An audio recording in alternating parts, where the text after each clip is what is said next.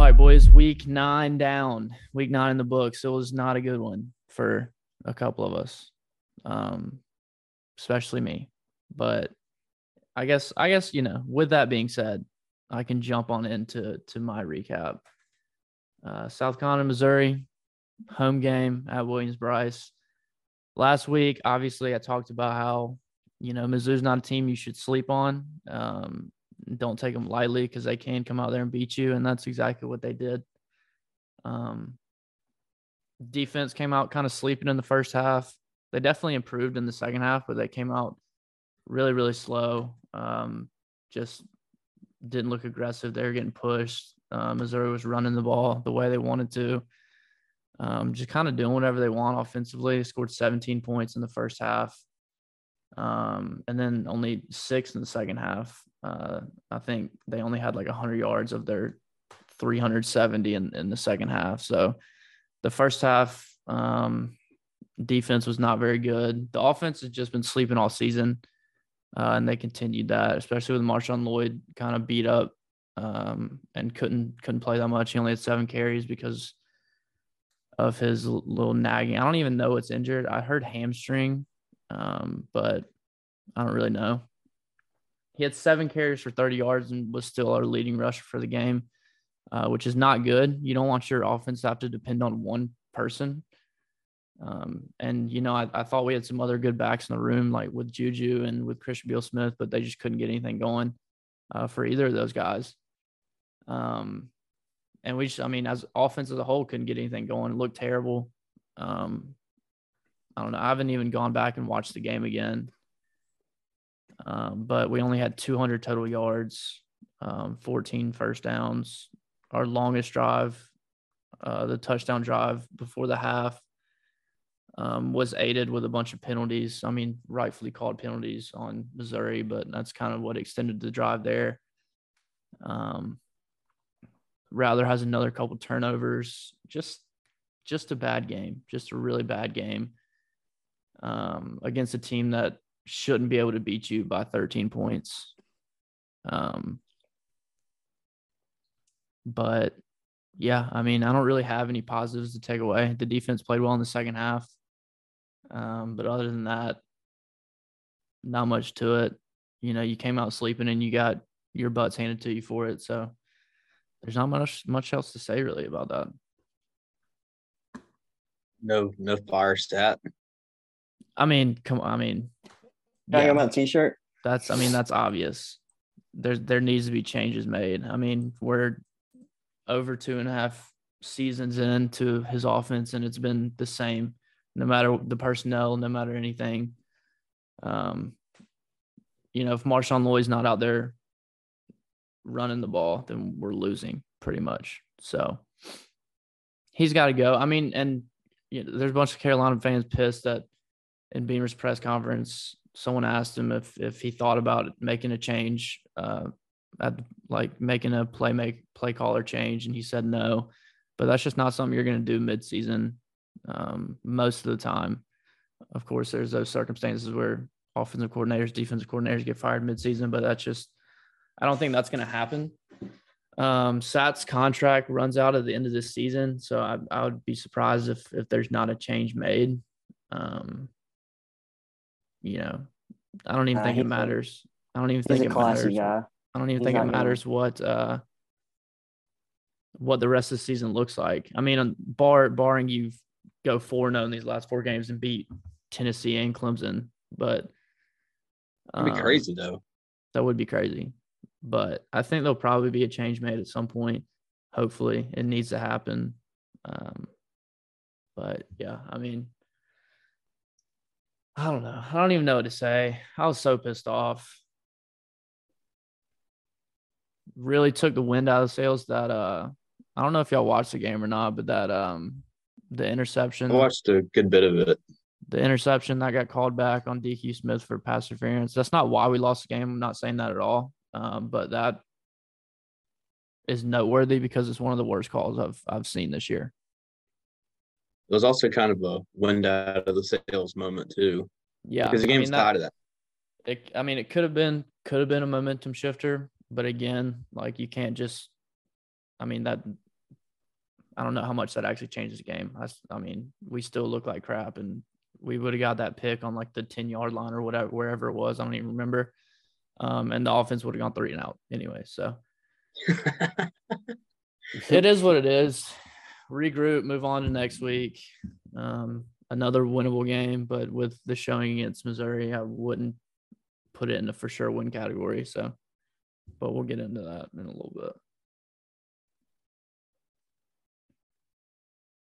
But yeah, any questions? I mean, mine is just I just don't understand the offense at this point.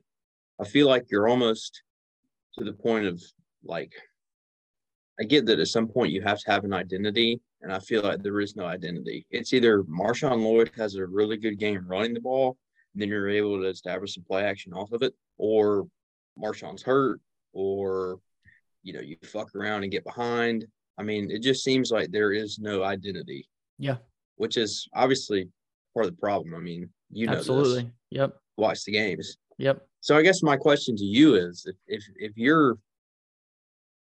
I mean, not if you're calling plays, but if you're trying to game, what do you do? What do you focus on? Because obviously you can't sit here and expect Marshawn Lloyd to run for 170 yards week in, week out. I mean, there's got to be something off of it. We talked about Josh Vann not getting enough touches, but I mean, like, is there something missing? Like, am I missing something here?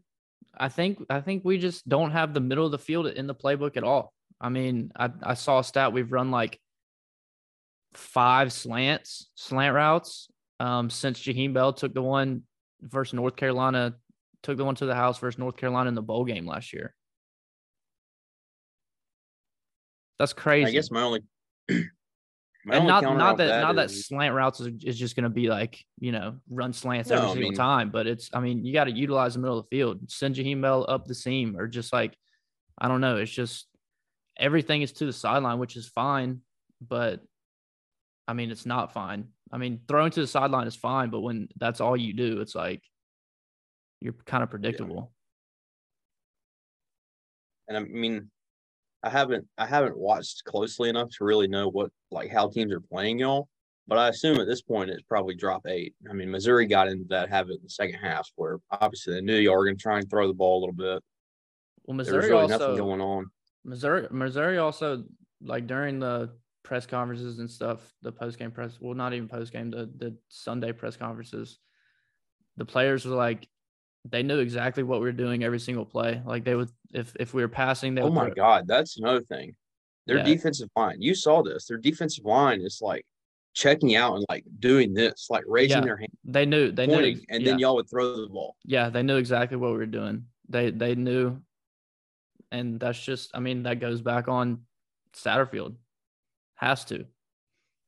Well, and the other thing that really bothers me is the fact that Spencer Rattler's like defeated as hell, saying, well, we didn't have any answers. Like, I mean, I get he's not having a great year statistically, but your quarterback has to be able to check at the line. He has to have some sort of freedom to where if you realize they're pointing in the air every pass play, like at some point, when are we going to check out of this to a dive? Like, and I think the whole thing schematically right now is just a dumpster fire. Yeah, and watching it's just frustrating because there's playmakers that aren't getting the ball. I think that's what really frustrates me the most. Yep. And I don't even give a shit if y'all win. That's the thing. But I see Jaheim Bell not even on the field. 9 snaps. Josh Vann's out there running routes on air. He's not getting looked at. You have Xavier Legette, who last week with the huge kickoff return. And it's like, well, maybe this is a time to get him involved. But there's just nothing. Yep. Yeah, I mean, It's sad, really. it is. It is sad. I mean, I heard someone say on a podcast, they're like, Spencer Rattler looks like a rookie in an NFL offense, just like confused, not really sure what's going on, like not comfortable, all that sort of stuff. And I kind of agree. And I mean, this is not like an NFL offense. I'm not saying that, but just like that kind of look. You know what I'm saying? Does that make sense? Yeah, just deer in the headlights. Yeah, dude, he just left a freaking air raid offense. Well, he left a really to simple, this. simple He left and a half-field read efficient, offense that yeah. had dogs at Yeah. receiver. He threw to open guys pretty much the whole time. Yeah. So I don't know. I don't know what the answer is.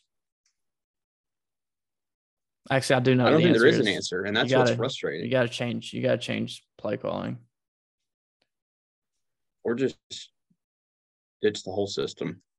Exactly. Yeah. Exactly. Change the play caller. And the whole playbook.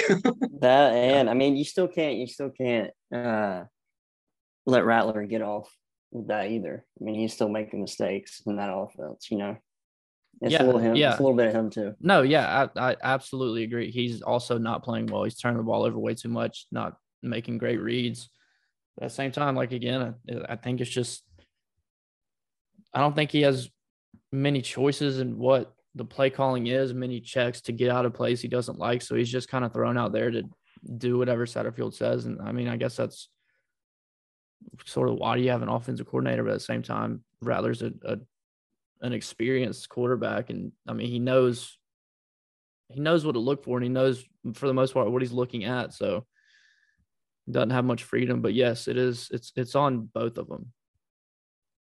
Cause I mean,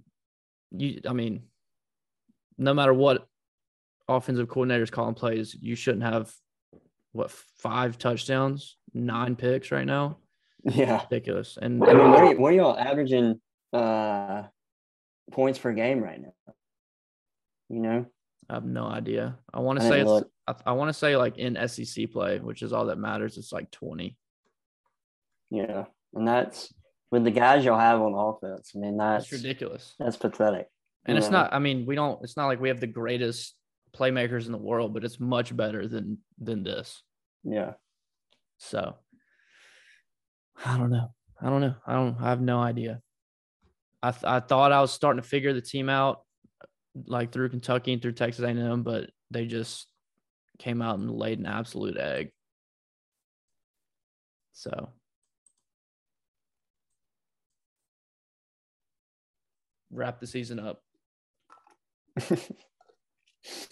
Nah, y'all are still above 500. That's all that matters. It's true. Hopefully we can stay that way. Well, I guess we'll go into Georgia-Florida game. Last week I talked about the big thing that we had to do on defense to limit this Gator offense in the end zone. It was keep AR-15 in the pocket, and we did a pretty good job of that. Their leading rusher, I think, was Trevor Etienne with 54 yards. 53, yeah. 53. Anthony Richardson he had one or two little good runs that got him a first down, but yeah, he had a long of 14, and then he had 19 yards on the game. You never saw the 30, 40 yarders like you've been seeing all year. But it helps. The first play of the game, he scrambled out of the pocket and tweaked his knee on the sideline. He looked fine, but, people are going to say all over social media and stuff that, could have been a lot worse, blah, blah, blah. But, I mean, I think we did a good job of containing him. We got out in a hurry quick on offense. I love to see it. Brock Bowers just had a phenomenal game, like per usual we've seen since he came on campus. Dejon Edwards is continuing to show how good of a running back he is. Is he y'all's best running back? In between the tackles, yes. Kenny McIntosh, probably the better all around back. But as far as the most physical guy that always falls forward, absolutely. The most like Georgia-esque running back. Yeah. Yeah. And Branson Robinson's been coming in and having a couple good runs too the past 2 games. He's looking pretty good as well. Yeah, we get out of a hurry quick. I mean, it was 28-3 in the middle of the second quarter or at halftime.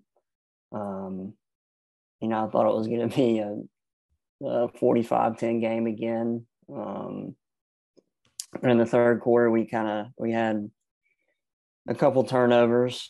Keem McIntosh got ripped, fumbled the ball on our own territory, and they scored. And the next drive, Stetson threw a ill-advised pass. It kind of reminded me of old Stetson, just making stupid decisions, trying to force the ball, trying to throw the wheel route. Didn't see the guy underneath, and he had Darnell Washington wide open on a 5-yard cross, and just was trying to make a big play when he didn't have to. So they scored 14 points off of those 2 turnovers and came back in the game. I mean, it was 28. It was 28-20, and I was like, we have a ball game on our hands here.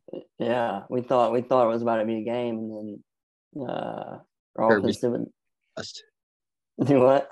Kirby said, "Not so fast." Yeah, the offense came out and marched down the field and scored real quick. So went up 35-20, and that kind of took the air out of the momentum that Florida thought they had for a second there. I mean, it was an all-around good game. Our offense is still clicking on all cylinders without our best wide receiver, which I'll get more into that when we talk about Tennessee.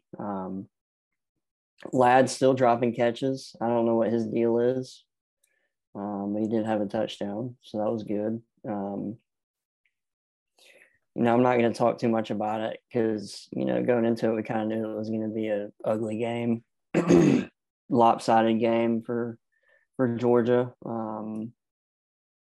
But yeah, I mean, everything looked good. Had a couple guys go down with injuries, which is not what you want going into these next 3 weeks. Yeah, Nolan Smith's out. Nolan Smith. Yeah, he tore his pec. That sucks. Maurice Mims tweaked his knee. I think it was, I haven't said it, but it looks like his MCL, if I had to guess. So yeah, I mean, that's not what you want going into the gauntlet of the schedule this year, but next man up. This is why you recruit at a high level. So this is why that's why the great teams have the best depth. Yep. A great quote from it was an old coach. He was doing an interview and I forgot the name. He was quoting Saban. He worked for Saban. What was his name? But he was, just one of those assistants that was on the staff, from 3 or 4 years and bouncing around, whatever. He said, Saban always used to say, y'all might have seen this video, but he would pass out. They have a big coaches meeting, all the grad assistants, everything before the season started, or before summer camp started. And you would have a sheet printed out of all 100 players listed on it. And he'd be like, rank all our players 1 through 100, skill-wise. Like, who do you think the best players on the team from 1 to 100? And the reason he did this, he said, you're only as good as your guys 40 through 60. And that's your depth. And so it's fair. That's going to be huge coming into this weekend. I'll touch on that later. But yeah, I mean, I don't have anything else to say really about the Florida games. Yeah, I mean, you get a win. You did what you needed to do. Yeah. Other than Trevor Etienne's going to be a dog in the future. For Florida, that's all good I got to say about them. Yeah.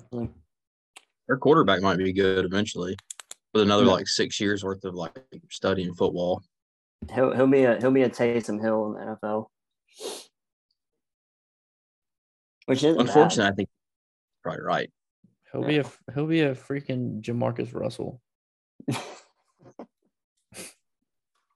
If he could just figure out how to like read a defense Or like, and like throw the ball with with some accuracy. touch. Yeah, I was telling Jacob, like, it was one of those games where he had chances to, make big plays with his arm.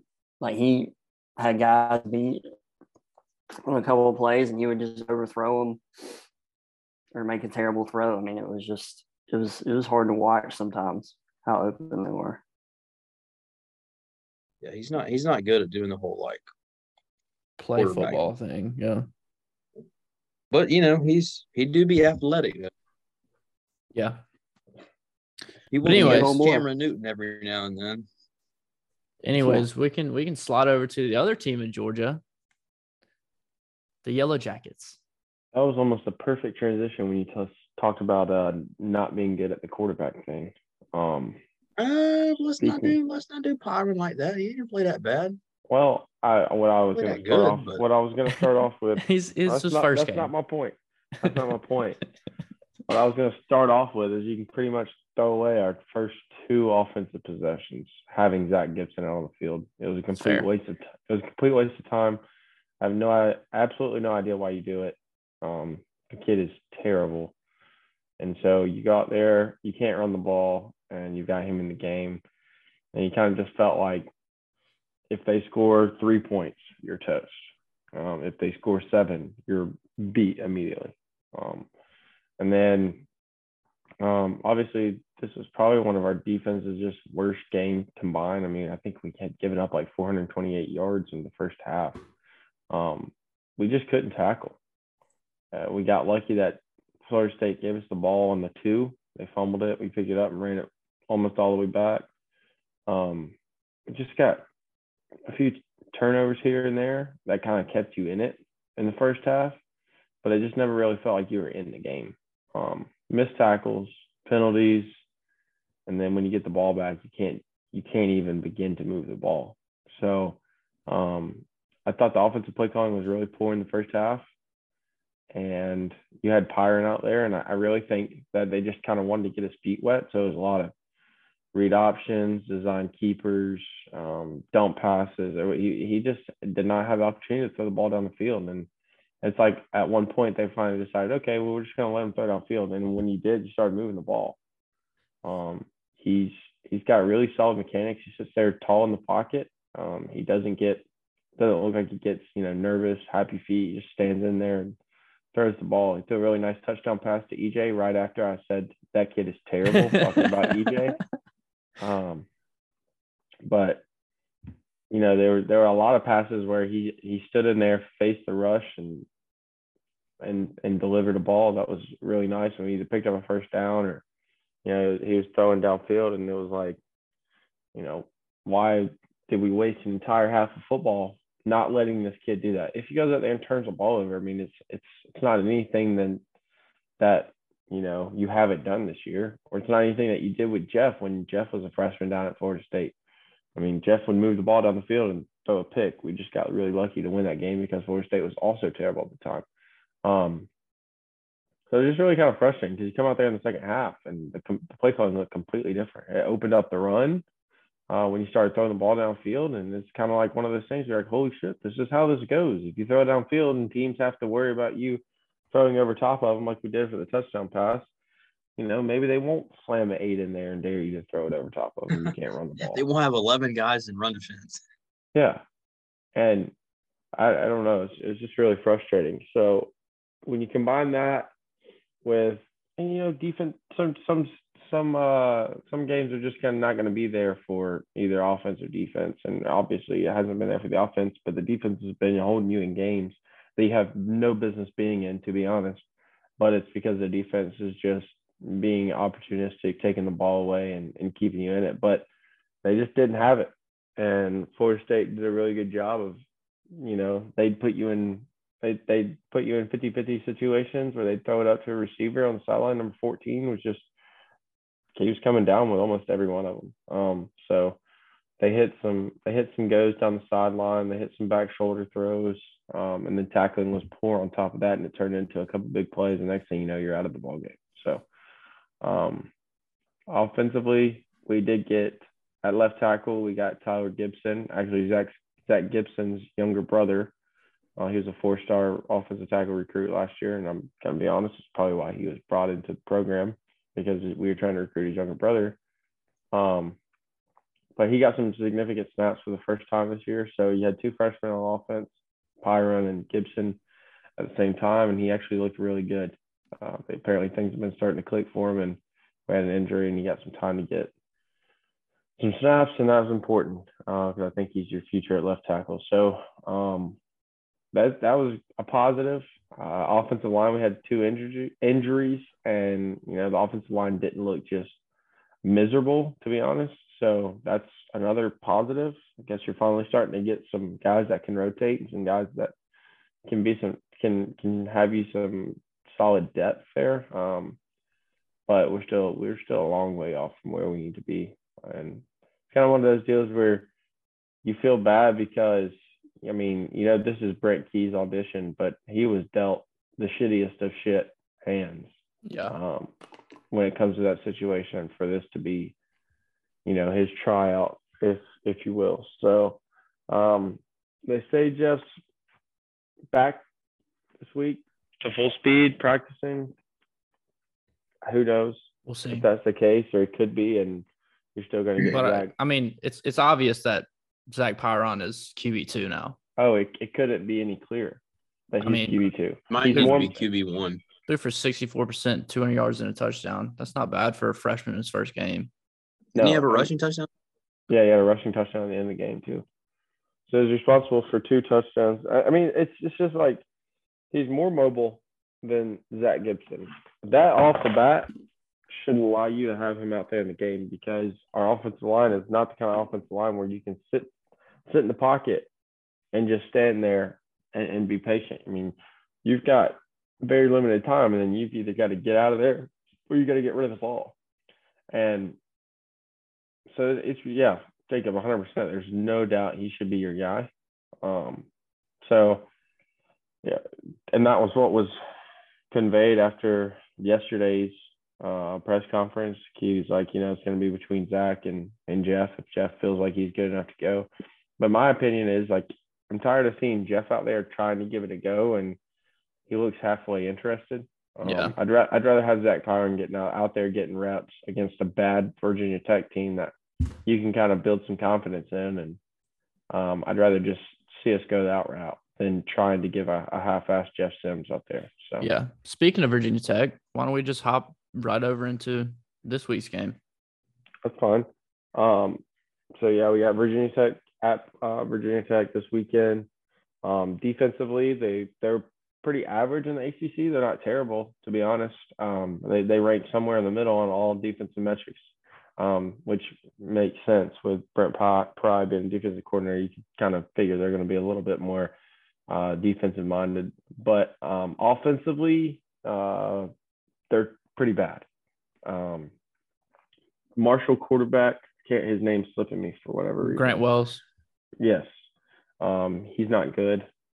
And they just have really failed to do anything on offense.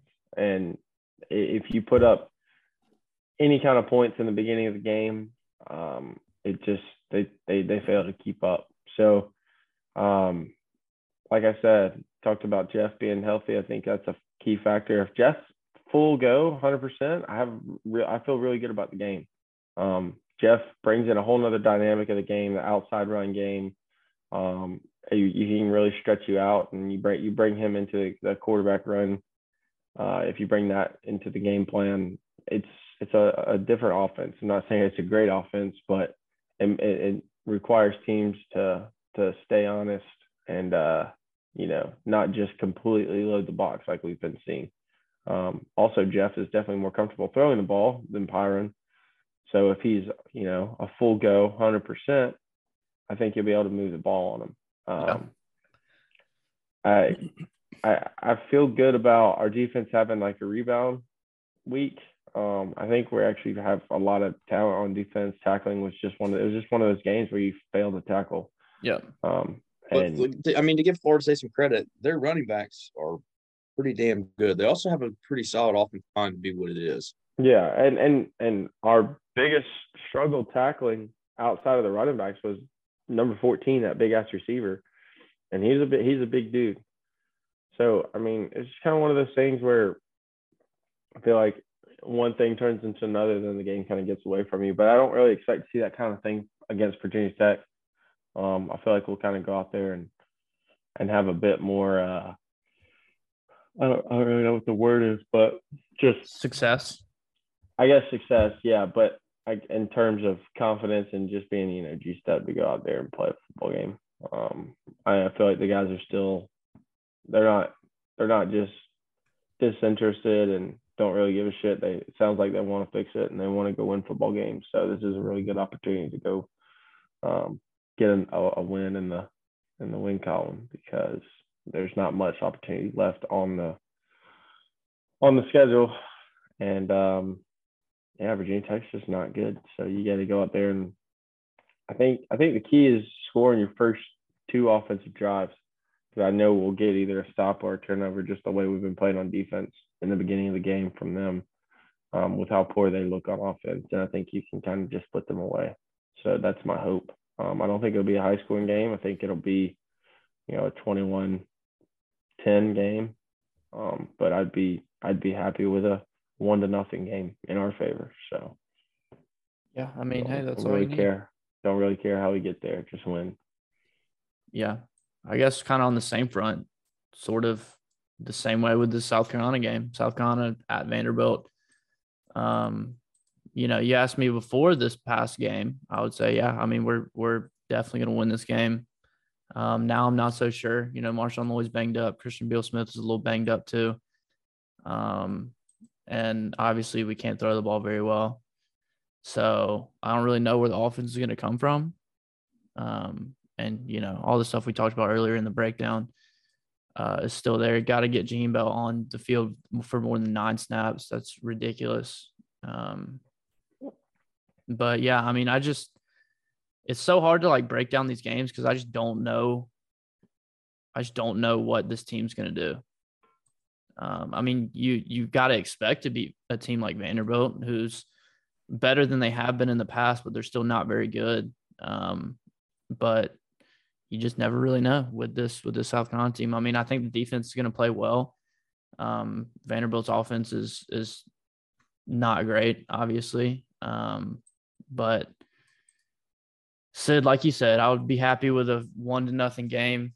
I think it's going to be low scoring. I think first one to 21 or 20 points is going to win the game. So we'll see. I'm excited. I'll be at the game in Nashville, so I'm excited to see their stadium and all. But I would be lying if I said I wasn't a little bit nervous about it. So, I mean, I think that's fair. Any given week, like no matter who you are, I mean, there's a little bit of, do we go to Vanderbilt and lay an egg?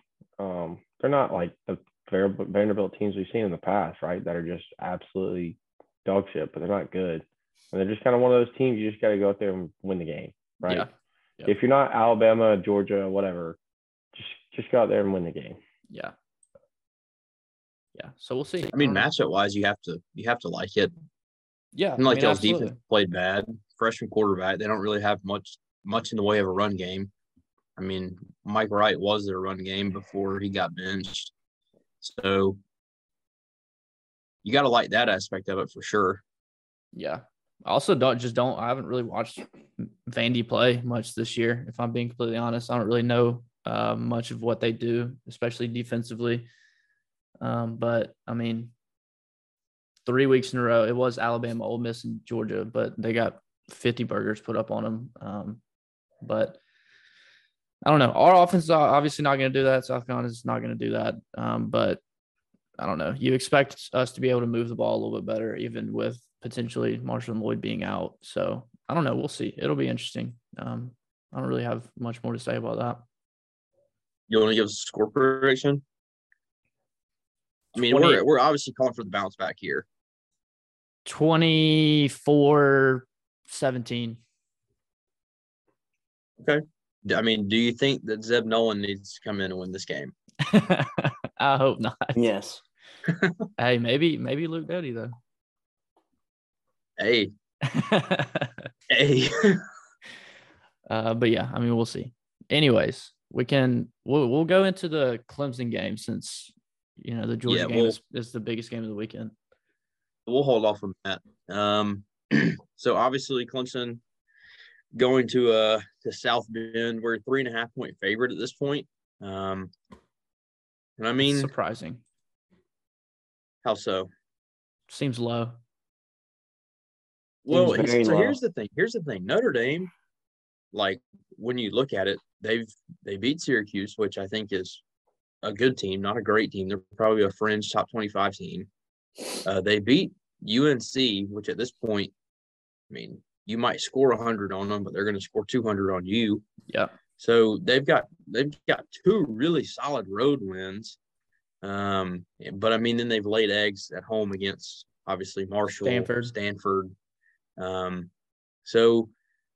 But I think, and then obviously they lost to Ohio State, but they kept that game close in week 1. So I think when you look at Notre Dame, they're a good team that just sort of hasn't been able to figure it out offensively. Obviously up front, as usual, Notre Dame always has a good offensive line. It's no different this year. And they've got 3 running backs that are all good. I think on their own, they would all be, very effective 1,000-yard type backs. Chris Tyree's been there for a while. He's kind of been the odd man out in recent weeks. Logan Diggs is the new guy. Aldrick Esime he's their big power back, but he's got some shiftiness to him, and he's had a few fumbles this year, and that's sort of the knock on him, but he's been the one that probably scares you the most. Chris Tyree is the only one that's really involved out of the backfield. But I mean, this is a solid run team. They're not gonna try and get cute. I mean, they're gonna run old school power. I mean, they're gonna get an I formation, 12 personnel. They're gonna hit you in the mouth. And obviously, I think Florida State is probably the best running team we've seen. Obviously, I've mentioned that I think Florida State's offensive line is better than most people would think. They've got 2 good running backs. Sid unfortunately saw them both. And, I mean, they had success against us, especially with a lot of that zone running scheme, creating cutback lanes. The biggest thing I think that's going to be different between, obviously scheme-wise, it's a little different, but the other big thing between them and Notre Dame is that the quarterback isn't necessarily a run threat. The last 2 games we've seen Jordan Travis and then Garrett Schrader for Syracuse, and both of those guys were effective running the ball, especially Schrader. I mean, he was clearly a focal point. He had 20-something carries. So not having to deal with the quarterback run, I think, helps us. But it's going to be a very physical game. Obviously, our defensive line is starting to play better. We're healthy.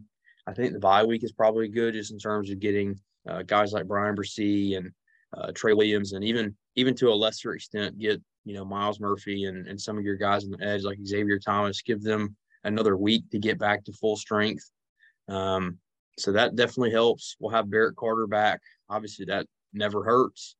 But the biggest thing I think for Notre Dame offensively is going to be Michael Mayer. We know he's a beast. It really goes without saying. But he's also their only weapon. I mean, they have a couple of receivers in Lorenzo Styles and DeMonte Colsey, who I think are good players, but they don't necessarily scare you. Michael Mayer scares the hell out of me. He's got 47 catches for 580 yards and 6 touchdowns. That's basically double the catches, yards for their next best receiver, who's in Styles statistically. I mean, he's got 6 of their 13 touchdown catches. He's already had, I think, 2 or 3 games go over 100 yards. In the 2 games that we saw him as a freshman in 2020, I think he had 5 or 6 catches in both of them. But they're finding ways to get in the ball. Obviously, Drew Pine at quarterback isn't the greatest player, so they're going to lean on Mayer when they do throw it. And against our linebackers, we're athletic, but I don't think we've necessarily played up to the standard at this point. There's been misses and run fits and stuff, and that scares me. But I think having a guy like that working across the middle of the field against linebackers and safeties is definitely worrisome. So having a week off definitely helps. You get a little more time to be creative, but defensively, I don't exactly know where you got to try and stop him. Defensively for Notre Dame, I mean, veteran unit, 7 returning starters. They've got some high-end players. Isaiah Foskey at defense end. He's about to break their career record for sacks. I mean, he's going to be a first-round pick in all likelihood. They have Brandon Joseph, who transferred in from Northwestern. He had a huge year in 2020. Even last year, he had another big year. So far, he's been good. He doesn't have a whole lot in the way of stats, but he's a very good player. And then Cam Hart at corner.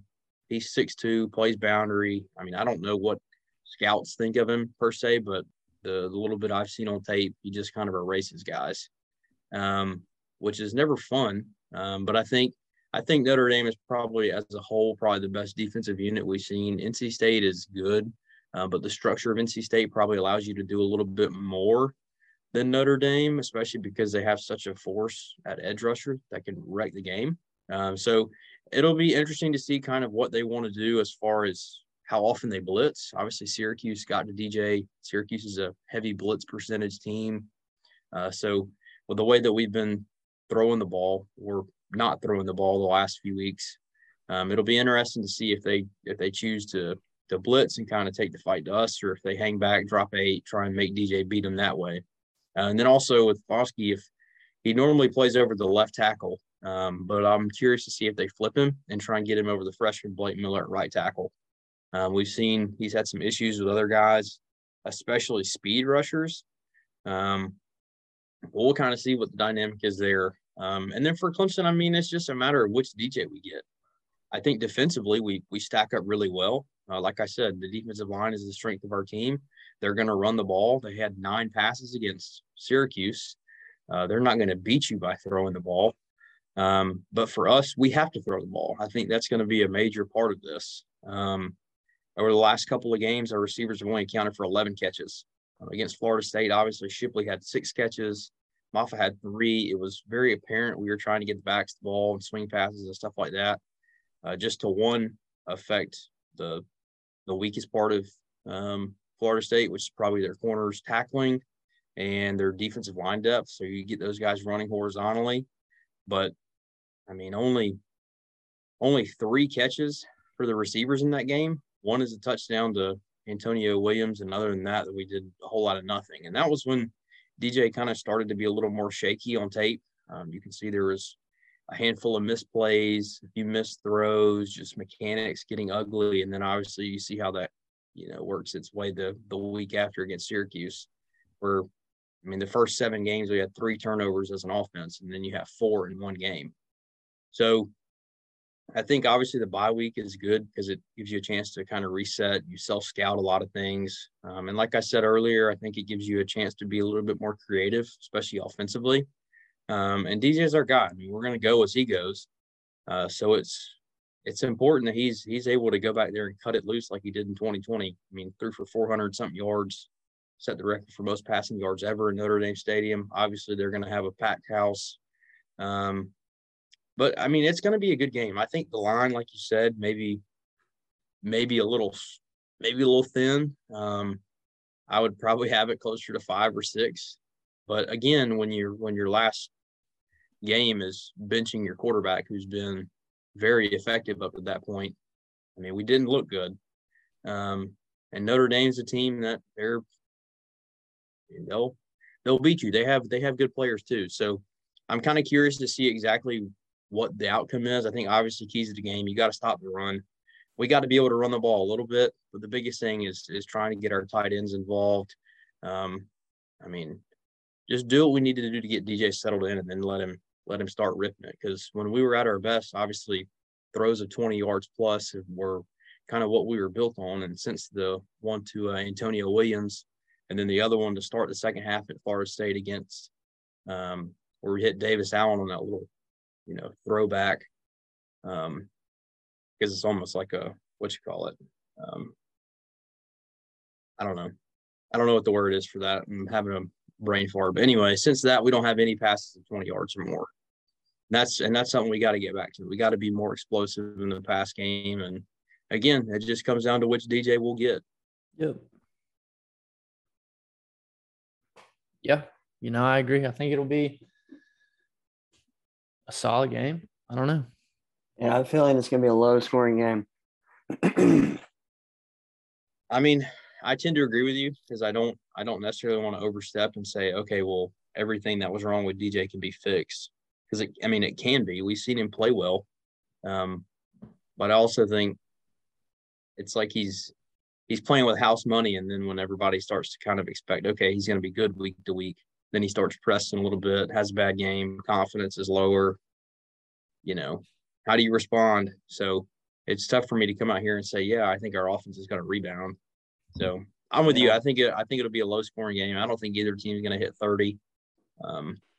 Over under is 44. What do you think? I would kind of be there too. I think both teams are probably going to be low to mid 20s. Yeah. Obviously, I think the ceiling for our offense is a whole lot higher. But again, if they can run the ball and control the clock, it's not necessarily about points. It's about just having possessions to try and score. Right. Yeah. Clemson played a lot of close games this year, and they find ways out of them, and they play well when they need to play well. So I wouldn't expect this one to be any different. But yeah, we'll see. I guess with that, we can move into the primetime game of the week. Well, not prime time, but 3:30 is technically prime time on CBS. But number 1 Tennessee versus number 3 UGA. Should be a night game. Hit us with it, Davini. Before we started recording, you said you're very nervous about this game, more nervous than you've been about a game in a while. So, yeah, probably since we played Alabama in the championship, SEC championship game, actually. Because going into the Natty, I was nervous, obviously, but it's hard to beat a team as good as we are twice. I had a lot of good thoughts heading into that game, and they came true. But this is probably going to be the biggest game that I've ever been to in Athens. A close second and third would definitely be speaking of Notre Dame, when they came down to Athens a couple years back. That's when the light show kind of started, when Bama did it and we did it. That was a night game, as it should have been. That was a crazy experience. That was one of the most fun times I've had at a football game. And I'm expecting the same this weekend. But at the same time, it can get very ugly. This team is really good on offense, not only in the air, but on the ground. And that's one aspect to their offense that goes overlooked a lot, is their ability to run the ball. That's what sets it up. They run so much play action. They have to. They have to. I'll get into it in a second. I want to throw you some stats before I get into the X's and O's about it. I told Jacob this earlier while y'all were doing whatever y'all were doing at 8:30. But since 2017, we're 32-1 at home, 7-0 against ranked opponents, and 3-0. We know who that loss was. Yeah, we do. 3-0 against top 10 teams. So that's good. We have history on our side. And Tennessee, I know y'all saw this one, is 1-39 since 2007 against top 10 teams. And that one win was a couple weeks ago. Last one, baby. Yep. So, if this is going to be one of those games, if Tennessee can do it, they're probably going to run the table. But, we're going to see what they're made of this weekend. But, yeah, a little injury update going into this game. unfortunately, A.D. Mitchell was not going to be able to play. He's still nursing that high ankle sprain, which we've shown we can still put up a lot of yards and score points without him. But, it stinks that your best guy out wide is not going to be available. On defense, Jalen Carter got 20 snaps against Florida. That's the most he's gotten since Oregon, I think. Or Really? Oregon or South Carolina, yeah. Or Samford. I think he had 30 against Samford, 35 against Oregon, and then he got hurt against Samford. I knew he'd been on a pitch count, but I didn't realize it was that low.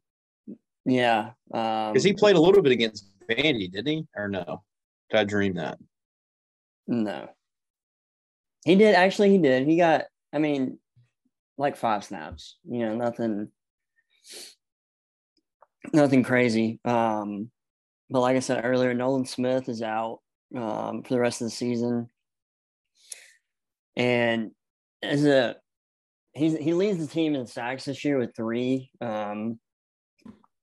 Our defense isn't really a big pass rush unit as we were last year. We are probably last in QB pressures and sacks in the SEC. Probably not last, but second, third to last.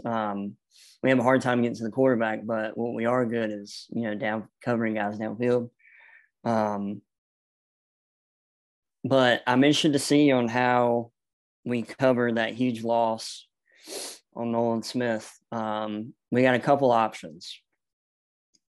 We got Chaz Chambliss, who's in his second year.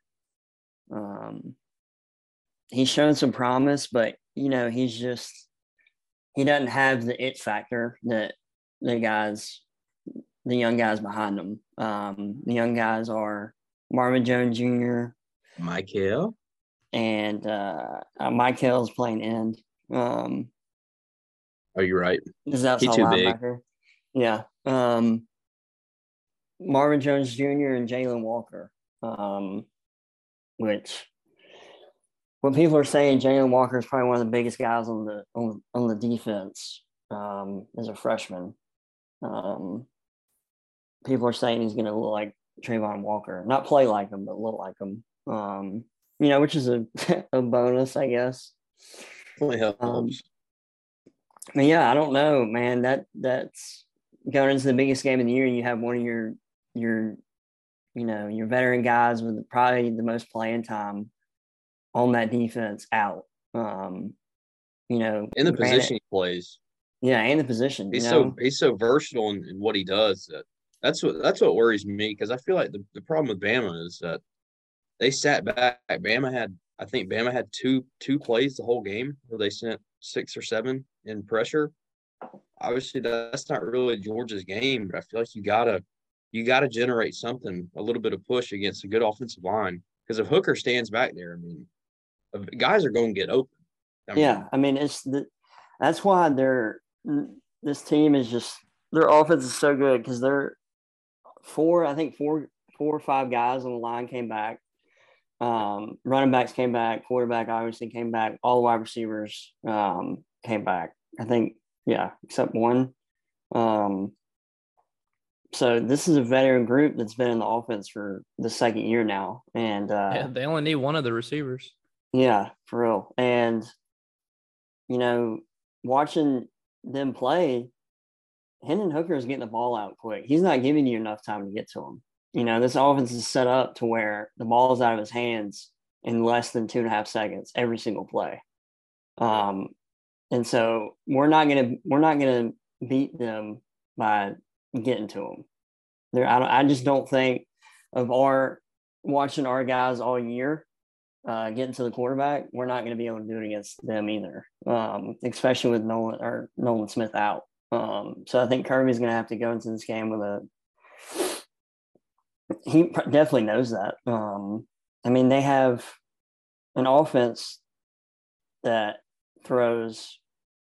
they stack 2 receivers on both sides of field, all the way to the sideline. Okay. It's crazy. So as DBs, you are, forced to run man on one side, zone on the other, or man both, and safety high.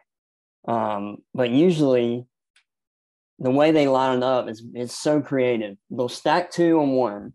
So they'll have guys right next to each other on one side. And the other side, they're on the other side of the field, but they're kind of like 5 to 7 yards apart. Yep. They're not stacked, but they're still close. And so what that Guaranteed does, free releases and switches off that. Yep. And that is going to cause the safety to rover over to that side because he knows he's going to have to help those switches and combo routes. So you're leaving your guys on an island on the other side. And we saw it a little bit against Florida. Malachi Starks probably made his first freshman mistake all season. He bit on the he got greedy when we were in cover in the 2. wheel route. Yeah. He bit on the I think it was a hook or a cross. Anyway, he bit on the inside route and the wheel just went right by him, for a long touchdown. Tennessee lives on that. Yeah, I mean, all it takes, like Jacob, we were talking about before we started, all it takes is 1 second of hesitation from a safety against this offense. And Timothy Hyatt's 50 yards downfield. Yeah, and I think the craziest thing about the whole thing, you talked about the spacing. Obviously, it's the whole Art Briles. I mean, if numbers are favorable in the box, they're going to run the ball. They have two good running. And they'll put Prentice back there, this tight end 88. He'll run the ball. I mean, they'll have him at H-back. They'll split him out. And the thing that's so interesting to me about the whole thing is that they don't use a whole lot of motion pre-snap. They're not moving guys around because obviously the tempo is stupid. They're going NASCAR fast. And the other thing is that, like you talked about, your safeties have to stack when they stack. You have to mirror the stack, and then you're basically going to press on the guy that's on the ball, and the guy that's getting the free release who's behind the line of scrimmage. I mean, you have to trail him. He's going to have you have to be able to run with him. He's going to have 8 yards where you can't really bite on him, and that's why they're running all these crossing routes, slants, just 10-yard digs, and they're going to be open.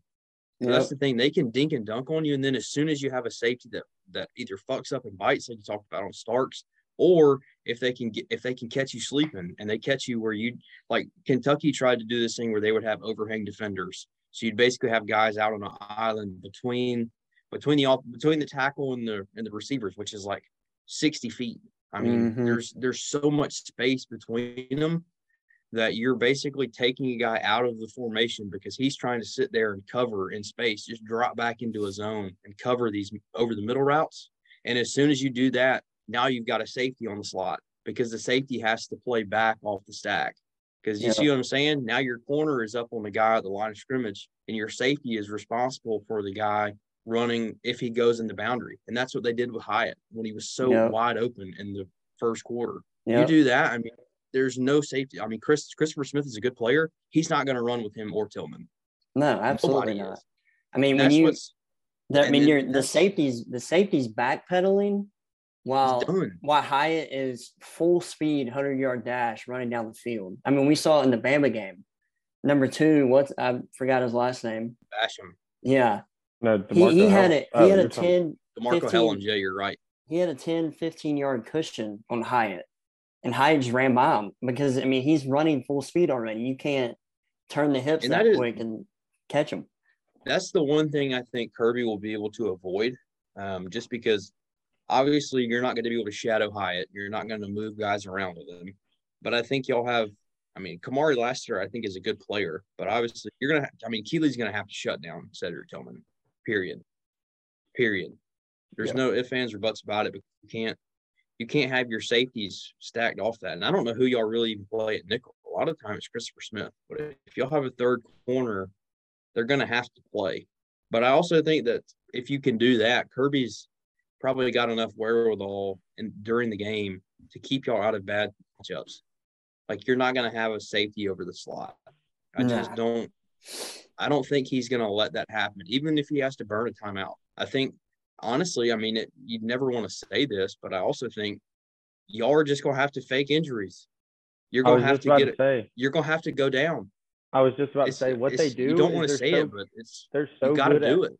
they're so good at Absolutely. locking your personnel on the field to where they don't sub, and so your guys out there, are your guys.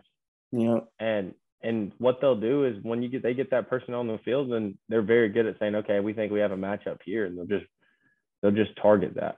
And if the guys aren't on the same page, if you got young guys that are tired and they're looking around, like, I mean, it just takes one small, hesitation in the backfield from a corner and a safety not being on the same page, and it's to the house.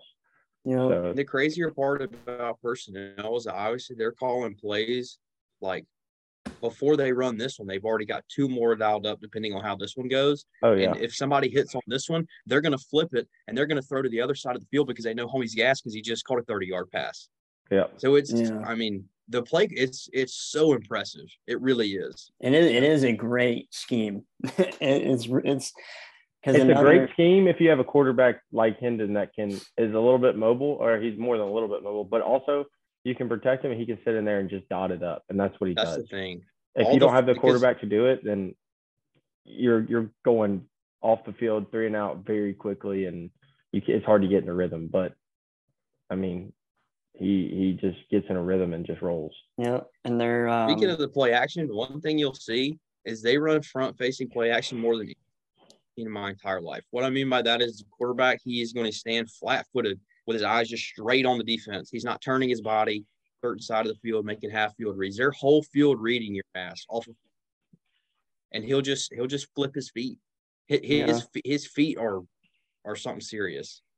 Because you see guys off RPOs, how they'll be able to like flip their hips and just throw a dart in there. He can do that to either side of the field off the hash, and he's got an absolute hose. So it's something serious. They're for real. I think the most impressive thing about the scheme is like you look at a guy like Hyatt that is just scoring touchdown after touchdown, and you're like, okay, like at some point you just got to lock that dude down. But he still continues to be wide ass open, and that you can put that a lot on his athleticism, but a lot of it's the scheme. It puts guys in bad situations. I mean, they're making sure he's the guy that's getting. Yeah, getting they're making. matchup. They're. I don't know. Y'all seen the videos where he'll have the defense will have the matchup they want, and Hooker will look over and do an audible and bring Hyatt to the slot, and so they have the safety over Hyatt now because they know what matchup they want every single play. Dude, they're just locked in out there. Those receivers with Hendon are just. That's what I'm scared of. That's the other thing, and they're doing it in like a second and a half every play. They're like, oh, you got Keely on Hyatt swap come to the slot. Like, Keely, I mean, every time super physical. Keely, I feel like Keely's a really good player, but Keely straight up on Hyatt. Dude, Keely's probably he's the only guy fast enough to run with him. Yeah, he's probably one of the fastest guys on the team, besides Arian Smith. But the other thing is you wouldn't notice it. It's kind of sneaky speed. He's also big as fuck, so yeah. But yeah, another big thing. Oh, what I was gonna say is their running game. I don't know if y'all remember watching the Alabama game. That last drive, where they kind of iced it and scored, they ran 7 times in a row. Dude, that's what they did against Kentucky on their second drive. Against Kentucky, they ran the ball like 8 out of 10 plays. They just punched it right down their throat. Scored touchdowns. Because again, if you don't adjust numbers to the box, they're going to run the ball, and you can't. You try to think you have them, you have them thought out, and you have guys out in space, getting ready for this, bomb they're about to throw, and they have a mismatch up front. They're going to audible the run every single time,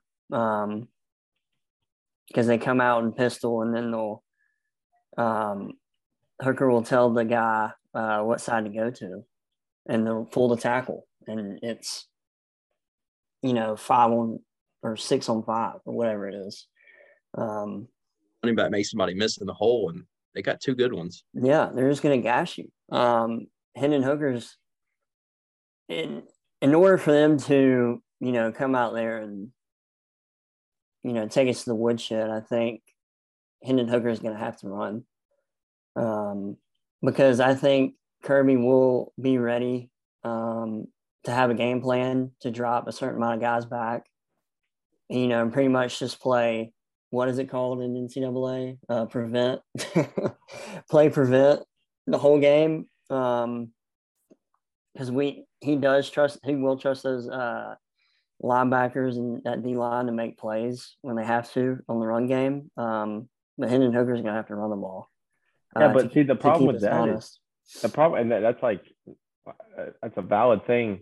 But Jalen Carter, and those guys, they're studs. But if you put them out on the field and you can't sub them, and Tennessee's just rolling, it's like how many times in a row can they make that play? Because they'll put their ass on the field and Jalen Carter's going to have to play the most snaps he's played all year, just by design, just how they go. So just how they go, he probably will. But that's what I'm scared of too. I don't know if he's even fully conditioned back to 100%. Game. He's finna be about the third quarter. Yeah, game wise. But yeah, the only way you can beat this offense is good coverage. Or keep their ass on the sideline by running the ball. That's really what it comes down to. Yeah. That's the whole game plan. The less time they have the ball, the better. Yep. You just gotta have it. And the best way to beat their offense is just to score more than them. Yeah. And this is the top two offenses in the country.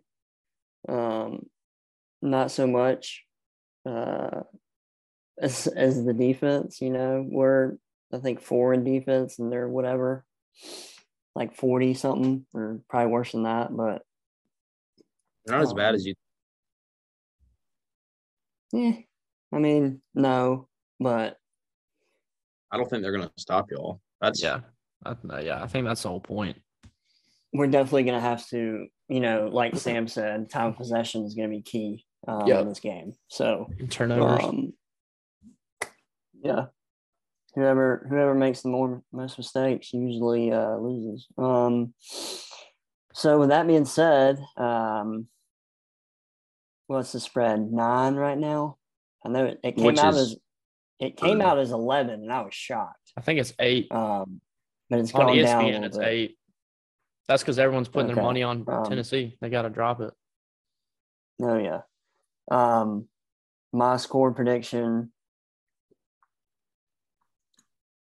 is probably going to be 41-30. 30. Okay. 34. Okay. I would say 41-34. I like it. Well, my gut is telling me they don't break 30, but my mind is telling me they do. So I'm going to say 41-34. But my gut's saying like 41-28. Okay. Yeah. And even I'm such a nerd. I went back and watched the first half of y'all playing them last year in Knoxville. Yeah. And RIP William Poole and Dan Jackson, because them boys, obviously they got prison love for a little bit. And the thing is that Tennessee was in this game, and if Tennessee could have run the ball more consistently and been able to convert, put themselves ahead of the chain sometimes, it would have been a war in the second half. But obviously Georgia just controlled the line of scrimmage to the point where, and that's the other thing, if you can push the pocket on Hooker, the 2 times that Bama was able to force him into mistakes, it's because his feet came out from under him. Wasn't able to step into throws. That's why if Jalen Carter is right, he can fuck up the whole game in the middle. He really can. Oh yeah. So yeah, we'll see. Back. Yeah, I can't wait. We will see. But with that, I guess we can slide on into the picks for this week. Okay, so a little week 9 recap. Sid, as usual, did what he needed to do, paced us. Davini kind of got screwed with Auburn and Iowa State, but he was one of the 2 that picked UCF, so he was able to save some points there. As of right now, Sid still in the lead, Jacob in second, me in third, Connor in fourth, Davini, per usual, bringing up the rear. So first game of the week, we got App State and Coastal. App State a 3-point favorite on the road, a little Thursday night action. I'm taking App State here. I really like Coastal. I think Jamie Chadwick probably needs to go ahead and get poached by a Power 5 school. Don't know which one will do it. Somebody's going to do it though. But well, yeah, Auburn would not be a bad pick, but I think App State can run the ball a little bit too well. I like them.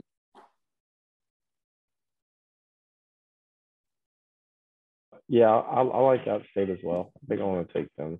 I mean, Coastal's a really good team, and I like Drysdale, but they just they haven't looked quite like themselves this year. So I'm gonna go with App State. I'm going Coastal. They're on the blue turf. I'm just feeling it. Grayson McCall's a dog. Just go. App State does run the ball really well, and Chase Bryce has been going off, but, whatever. Yeah, I'm going Coastal simply because Sam and Sid pick App State, and your boy is 20 points behind. So got some ground to take up. You'll have that. Next game up is a little Friday night lights action. We got Oregon State, who's ranked for the first time, I think, ever in the playoff era. They're on the road at Washington. Washington's a 4.5-point favorite. So Washington, if y'all don't know, Washington just airs that hoe out. They have Michael Penix, who used to be at Indiana, and his stats are He's over 3,000 yards. He's leading the league in passing. Yeah, his stats are stupid. But all that means a whole lot of not shit because Oregon State's going to win. I really don't even know who to go with here. I know. I'm trying to trip you up so bad. It's like I really want to go with Washington. Yeah. They are favored. Vegas do that shit. I think I'm gonna go with Washington. I'm also going Washington. Not really sure why. Just a feeling, Yep. With that being said, Oregon State, where are you at? You gotta pull for the Beavers every now and then. Next game, Kentucky and Missouri. Missouri, a 2-point underdog at home. I mean, I'm taking Mizzou here. I don't care. I think they're as good, if not better, than Kentucky right now, as things currently stand. This is going to be actually a pretty good game. They're identical. It's like the Spider-Man. Yeah. So it's either going to be that Sam passes Jacob and I, or Jacob and I just pull away from Sam, because I'm going with Kentucky. Yeah, I'm also going Kentucky here, which sounds crazy because we beat Kentucky and then got railroaded a little bit by Mizzou. But I don't know. I don't think Mizzou's as good as they showed last week. I think we just are that bad. So I'm going Kentucky. I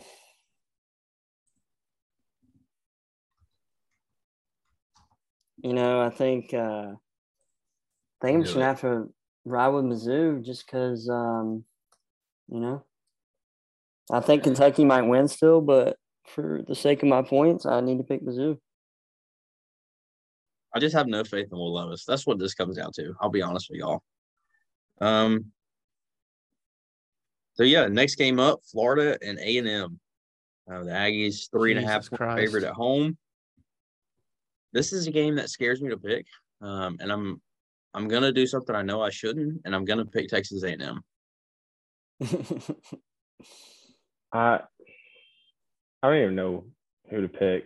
Kind of feel like in these situations, I feel I've gone with A&M, and it worked out the majority at the beginning of the year. So just give me A&M again, I guess. Frick, dude. Picking SEC games this year feels like picking ACC games or something. Just like, I have no idea. All these teams are so evenly mid.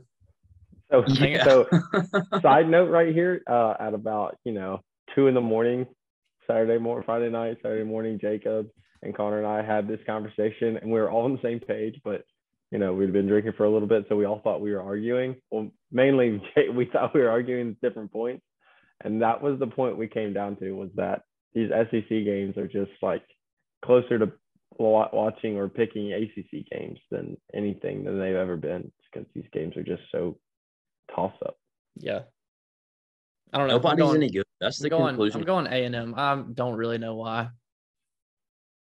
Vinny, you know what you have to do. All right, like Ben said, give me the Gators. Damn it. Should I go with Florida, though? Give me the Gators. I'm just keeping it. I'm just going to keep it. I'm just going to put it in and not look at it. So, Vinny, how many yards does Trevor Etienne need to run for this? 115. I think, dude, I think he will. Anthony Richardson is probably going to have like 150. So he's probably, now that I pick A&M and I know I shouldn't, he's probably going to just watch. Just watch. Moving on, we got Georgia Tech and Virginia Tech. Looks like Virginia Tech's a 3.5-point favorite. Again, I'm going to do something I feel like I shouldn't do, but I'm going to take the Jackets here. I don't like anything that Virginia Tech does in offense. I probably shouldn't take them, but I'm going to. I'm going to ride with our squad. I'm going to ride with my squad. So yeah, I feel the same way. I don't know. I think Tech's defense has a bounce back, like you said. Virginia Tech doesn't do like anything crazy on offense. I think it's gonna be low scoring, but I hope the Jackets come out with it. Hey, all I'm gonna say is give me Tech, and give me Tech. At the end of the game, I'll change my pick to whichever Tech. I'll take the technical school. Vinny, you know what you got to do, Playboy. I mean, I want to pick Tech, but it's just you are picking Tech. I need the points, but if Tech wins, I'm just gonna keep digging deeper. You know, I mean, can it get worse than minus 20 right now? Probably. Yeah, it can. Well, me and you are on the same page with a lot of these. So if it can get worse for you, it's going to get worse for me. Now we go to the big one: Tennessee and Georgia. Obviously, Georgia is 9-point favorite, dropped down to 8. Y'all said. I love Tennessee's offense. I just don't think they do it in Athens. God dang, dude, this one's tough. My heart tells me that they don't do it in Athens. But this is a 3-point game, so it's kind of like, do I roll the dice here? And I know everybody's gonna pick Georgia and just pick Tennessee. I feel like I take the safe. I think I'm gonna take the safe bet, and as bad as I don't want to, I'm gonna take Georgia. Yeah, are you gonna pull for Georgia? Oh, I'm hoping I lose those 3 points. I would hope you pull for Georgia over Tennessee at least. Jacob is. I will. You would I hope will what? be pulling for Georgia. I'm picking Georgia because I hope that they win. Davini. Oh, I love it. Hold on. I love it. That I would pull for Georgia? Not pull for him. I would hope that, you would not enjoy Tennessee fans. This couldn't happen to a worse fan base. I don't know any Tennessee fans, so I'm just social watching media for the next. I'm just watching their TikTok, and it's hilarious. So I know, I'm kind of rocking with it right now. I mean, do you remember how annoying they were during baseball season, and weren't you so happy to see them lose in the region? I kind of like watching their team, though, because they were like a bunch of like douchebags, and they just embraced it. They were also the villains. They're not really the villains in football yet. No, they were the villains. They are to in me. Baseball. I don't know, dude. In baseball, to be honest with you, really. Other than the Benny, I don't really like any Georgia fans either. So it's like that's fair. Anyways, clean sweep for Georgia there. I'm surprised by that. I thought me picking Georgia, I was going to be minority. I really did. Next up, Bama and LSU. Bama's a 13-point favorite on the road. I'm taking Bama here, but I don't think they cover. I really don't. I think LSU keeps this one close. I'm taking Bama to cover. God damn it. Yeah, I take Bama here. LSU is playing really, really well. Jalen Daniels is going off, but this is a game Bama wins. Bama's got to run the table, and they know that. So, guess I'll go Bama. What are you doing to Vinny? This is not the game plan. I know, but this is the only game that I don't feel like. You've already had. There's already been a lot of parity in the first half of it. So. I just feel like this is like the games earlier. There's are all low spreads and going to be good games, so it could go either way. But this game, I feel like Saban's about to go in there and beat the shit out of Brian Kelly. I hope so. I my heart tells me that Bama's going to kick their ass, but I just can't bring myself to believe it. Anyway, we got Texas 2.5-point favorite on the road against Kansas State. Did y'all watch Kansas State last week with the backup quarterback? I saw the score. Blow the booty hole out of Oklahoma State. Yeah, they went crazy. Yeah, I'm picking K-State. K-State. Dude, they beat the hell out of them, but it's kind of like they beat their ass. Do they turn around and do that in Texas? I don't know. Give me Texas. Bring that ass here, Martinez. I feel the same way, dude. I don't know if they're going to turn around and do the same thing. Texas is good. It's a battle of two really, really good running backs, and Bijan Robinson. I was looking at ESPN and saw B. Robinson, and that's the first name that came to my head. But Deuce Vaughn and Bijan Robinson. Quinn Ewers is good. I don't really know. Johnson's hard too. I don't really know. I'm going Texas though. Vinny, I love that we're picking all the same games, but your track record scares the hell out of me. Yep. There you go. Yep. Last one. We got Wake -5 coming off 137 turnovers in Louisville. They're playing NC State, who still doesn't have a quarterback. And for that reason, I'm taking Wake. You can't turn the ball over 15 times in back-to-back games. Yeah. If they don't turn the ball over, I think they win, especially with the quarterback situation at NC State. So, yeah. Speaking of that, them and Syracuse, not even for Clemson, just for the ACC as a whole, talk about pooping your pants. Ultimate letdown. I mean, Jesus Christ, guys. But yeah, I'm also going Wake here. I'm kind of surprised. ESPN gives NC State a 59% chance to win the game. I just don't see it. NC State is obviously out their quarterback and barely beat Virginia Tech and lost pretty bad to Syracuse the week before. Wake Forest is still a good team, even though you have turnovers. That happens. They're not going to do it again. So give me Wake. Yeah, I mean, I'm taking Wake. NC State's not good. Was Leary without Leary. I mean. Their defense is still straight. But yeah. They beat Virginia Tech by 1 point. I mean, their defense is still straight. I mean, MJ Morris kind of looked fine in the second half. I'm not going to hold him. Said, going back to the Tech game, for my points, I had Virginia Tech for points, but I think Tech is going to pull this out. Do you agree or disagree? Which Tech? I think Tech wins, and it'll be a low-scoring game. The one in Virginia or the one in Georgia? Well, they'll both be in Virginia at the time of the game. So don't rock with Vippy Sue. You gotta go with Tech, Georgia Tech. Okay, I'll rock with Georgia Tech. I think we're gonna win it. So. Yeah. Well. There you have it, people. There's our pick. There's actually a good amount of parity, which is nice. I remember when we had the clean sweep for Georgia Tech against the Virgins. Y'all screwed us. Sid, let's not talk about it. Let's not. Do not let this happen again. Well, if they wouldn't have absolutely hid the fact that Jeff was, has a stress fracture in his foot at that point, we might have thought differently. Yep. Well, Sam, this is going to go really good or really bad.